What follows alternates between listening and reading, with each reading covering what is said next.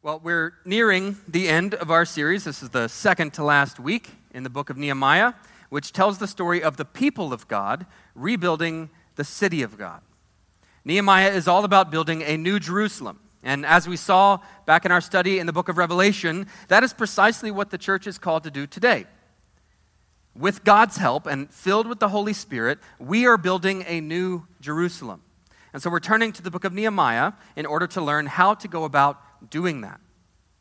Last week in chapter 10, the people recommitted themselves to the law of God and agreed to provide everything necessary for the proper worship of God.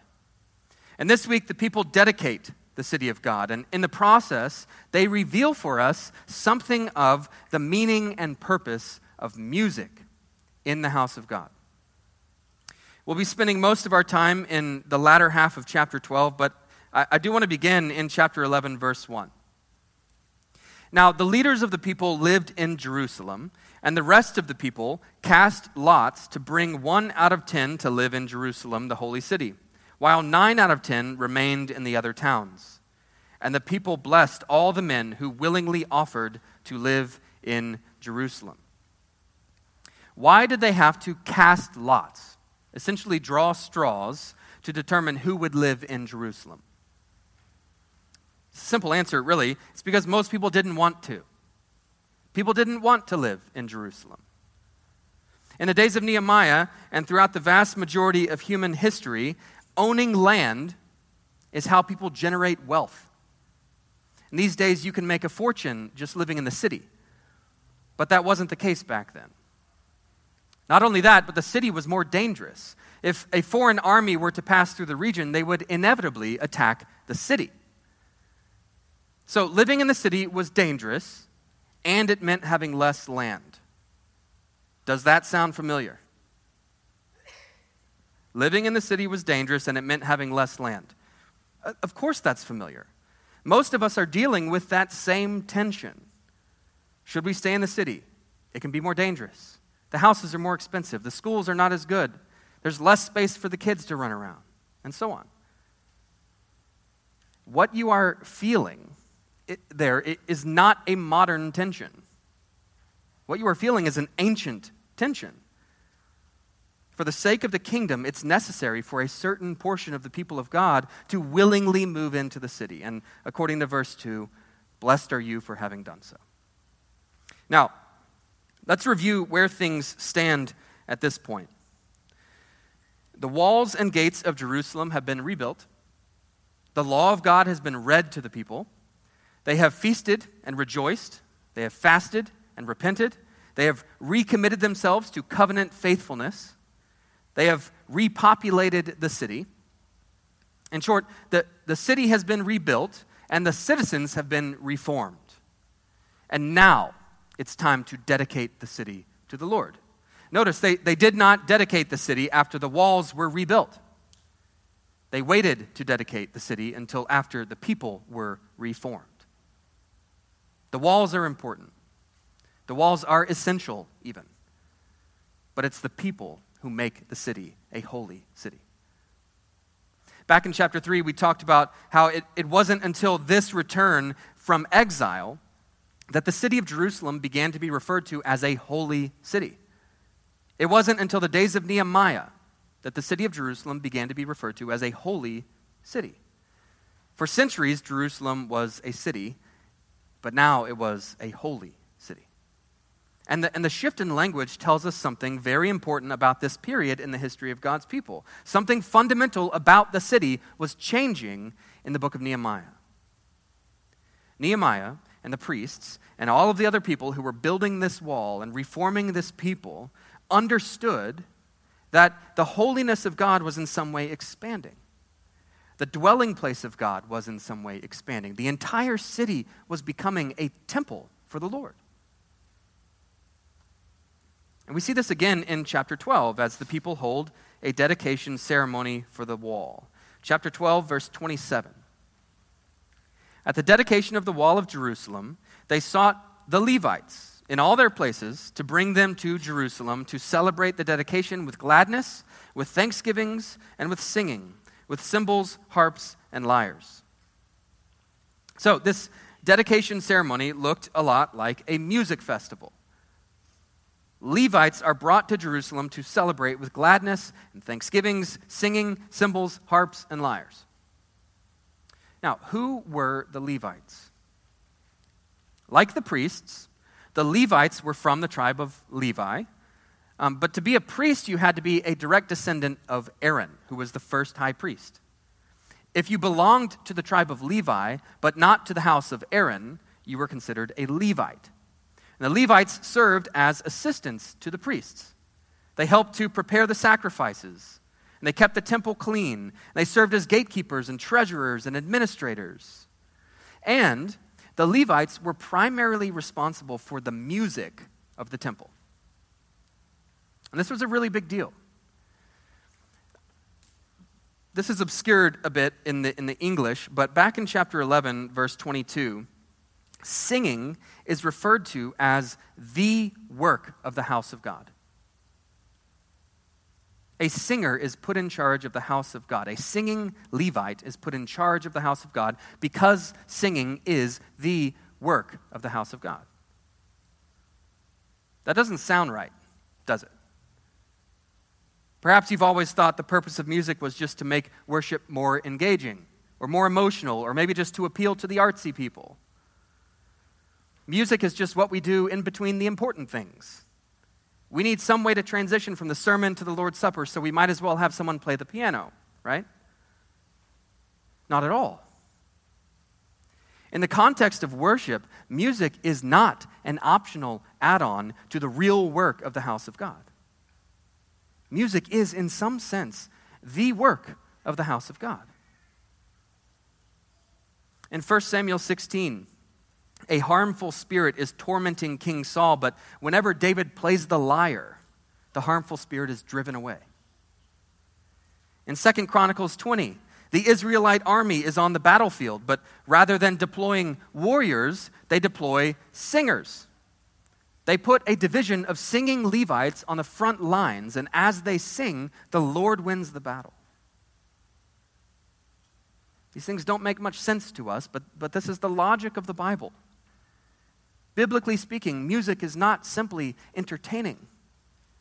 Music is not simply inspiring. Music is spiritual warfare. When God's people sing, demons flee, evil is defeated, and the gospel advances. That is what happens when we sing together on Sunday mornings. I know it doesn't look like that. I know it doesn't always feel like that. But that's what the Bible tells us is happening. Psalm 22 tells us that God is enthroned upon our praises. His kingship is manifested when we sing. His power and His glory are made known to the world when we sing. And I think Nehemiah understood this. You see, the rebuilding of Jerusalem was a miraculous thing. Hands down, miraculous. The people had achieved it with the help of God. And it was worth celebrating. However, the city itself was not all that impressive. We actually have a good idea of what the palace of the Persian emperor looked like at this time, and it was far more impressive than the rebuilt Jerusalem. Nehemiah had left a majestic Persian palace to go work in a literal hole in the wall. But at that time, that pile of rubble was where God was working to advance His kingdom. So of course Nehemiah would want to be there. When you look around at the world and then you look back at the church, then you look at the world and then you look back at the church can sometimes appear insignificant and feeble by comparison. But if the church is where God is working to advance His kingdom, then all bets are off. The God of the Bible delights to advance His kingdom through feeble and insignificant people, places, and things. When the armies are assembled on the battlefield, equipped with the weapons of war, God delights to win the day with a choir. So again, The rebuilt city of Jerusalem was not particularly impressive. During the days of King Solomon, people would travel from all over the world to visit Jerusalem. The city was, the majesty of the city was an evangelistic tool in that way. But during the days of Nehemiah, the city itself is not what drew the attention of the world. What drew the attention of the rest of the world was the city's music. Jerusalem was the original live music capital of the world. The world was looking to Israel for musical leadership and innovation. Sing us one of the songs of Zion, they say in the Psalms. And this helps to explain what Nehemiah does next. Verse 31. Nehemiah brought the leaders of Judah up onto the wall and appointed 2 great choirs to give thanks. One went to the south, and then verse 38, the other went to the north. Nehemiah divides the Levites into 2 choirs, and he positions them on the wall. And he sends them in opposite directions. One choir works clockwise around the city, and the other choir goes counterclockwise around the city. Now, think back to our psalm reading from this morning. Did you catch the connection in Psalm 48? It says, walk about Zion, go around her, number her towers, consider well her ramparts, go through her citadels, that you may tell the next generation that this is God, our God forever and ever. Psalm 48 was already hundreds of years old at this time. And so I think it's possible, and perhaps even likely, that Nehemiah orchestrated this whole dedication ceremony in accordance with Psalm 48. And at minimum, I think it was at least one of the psalms they were singing as they surrounded the city in praise. Verse 43. And they offered great sacrifices that day and rejoiced, for God had made them rejoice with great joy. The women and children also rejoiced, and the joy of Jerusalem was heard far away. The Hebrew word for joy is used 5 times in that one verse. They rejoiced with great joy. Levites, men, women, children, rejoicing with great joy. And the joy of Jerusalem was heard far away. There was nothing all that impressive about the city, but there was music and joy. And as we see here in verse 43, true joy ought to be an audible joy. The world ought to be able to hear the joy of God's people. So in the name of making our joy audible, I want to leave you with 4 principles to consider and take to heart. Number 1, reforming the church requires reforming her music. Throughout history, when the Holy Spirit reforms the people of God, we see a simultaneous revolution in music. It happened in the days of David, in the days of Nehemiah, in the days of the early church, and most recently, it happened during the Protestant Reformation. The Protestant Reformation was largely a liturgical reformation. The reformers wanted ordinary people to be able to understand worship and participate in worship. And that commitment unleashed a revolution in church music, which then unleashed a revolution in music, period. So listen,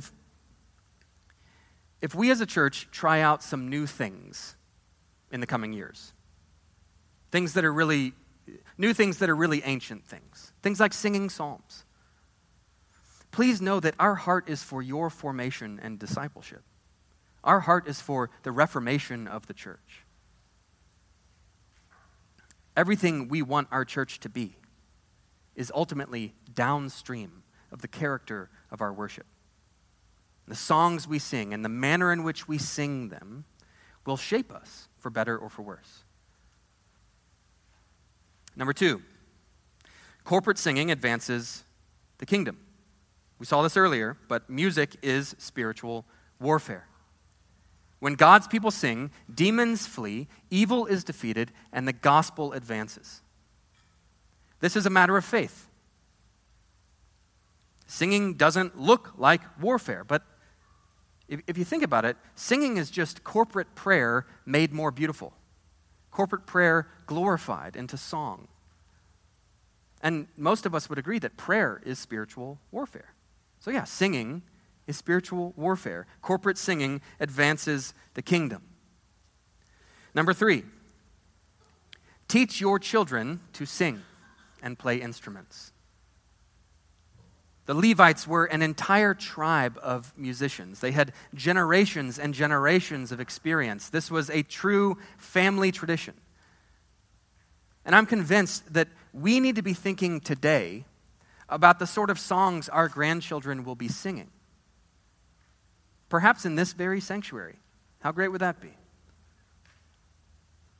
The next generation of the church is going to need modern-day Levites to lead the people of God in corporate singing. If the church is going to be reformed, we need singers. We need skilled musicians. We need poets and composers. And that begins with our children. And number 4, sing loudly and boldly. Our church doesn't have a choir. You are the choir. Sing like a member of the heavenly host because you are. Sing like a soldier in the army of the Lord because you are. If I could speak to the men specifically, please sing. If you have to, get over yourself and sing. Sing loudly and boldly. Lend a bit of bass to our worship. Singing is a manly thing. If you doubt that, just look at a platoon of Marines running in formation. They are singing and chanting together constantly. And there's a reason for that. Singing unifies us, and singing gives us courage. So give to your children the priceless gift of seeing and hearing their father worship the Lord. Actually, give that gift to all of us. Now, brothers and sisters, men, women, and children, the Lord desires to be enthroned upon our praises. So lift him high. Lift him high upon that throne. On the cross, we are told that Jesus cried out with a loud voice and then yielded up his spirit. Jesus cried with a loud voice for you, and then he yielded up his spirit. That word is breath. He yielded up his breath for you. And on Sunday mornings, you cry out with a loud voice for him, and then you yield up your breath, your spirit for him. Let us enthrone him upon our praises loudly and boldly. Let us sing so that our neighbors can hear the joy of Jerusalem. Pray with me.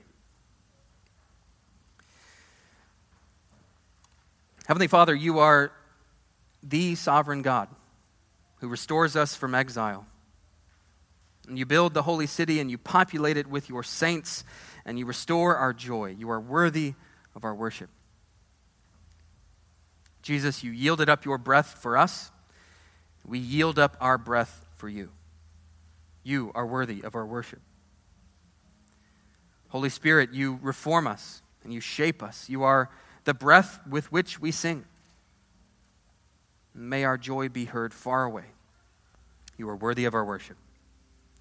In the name of the Father, the Son, and the Holy Spirit, amen.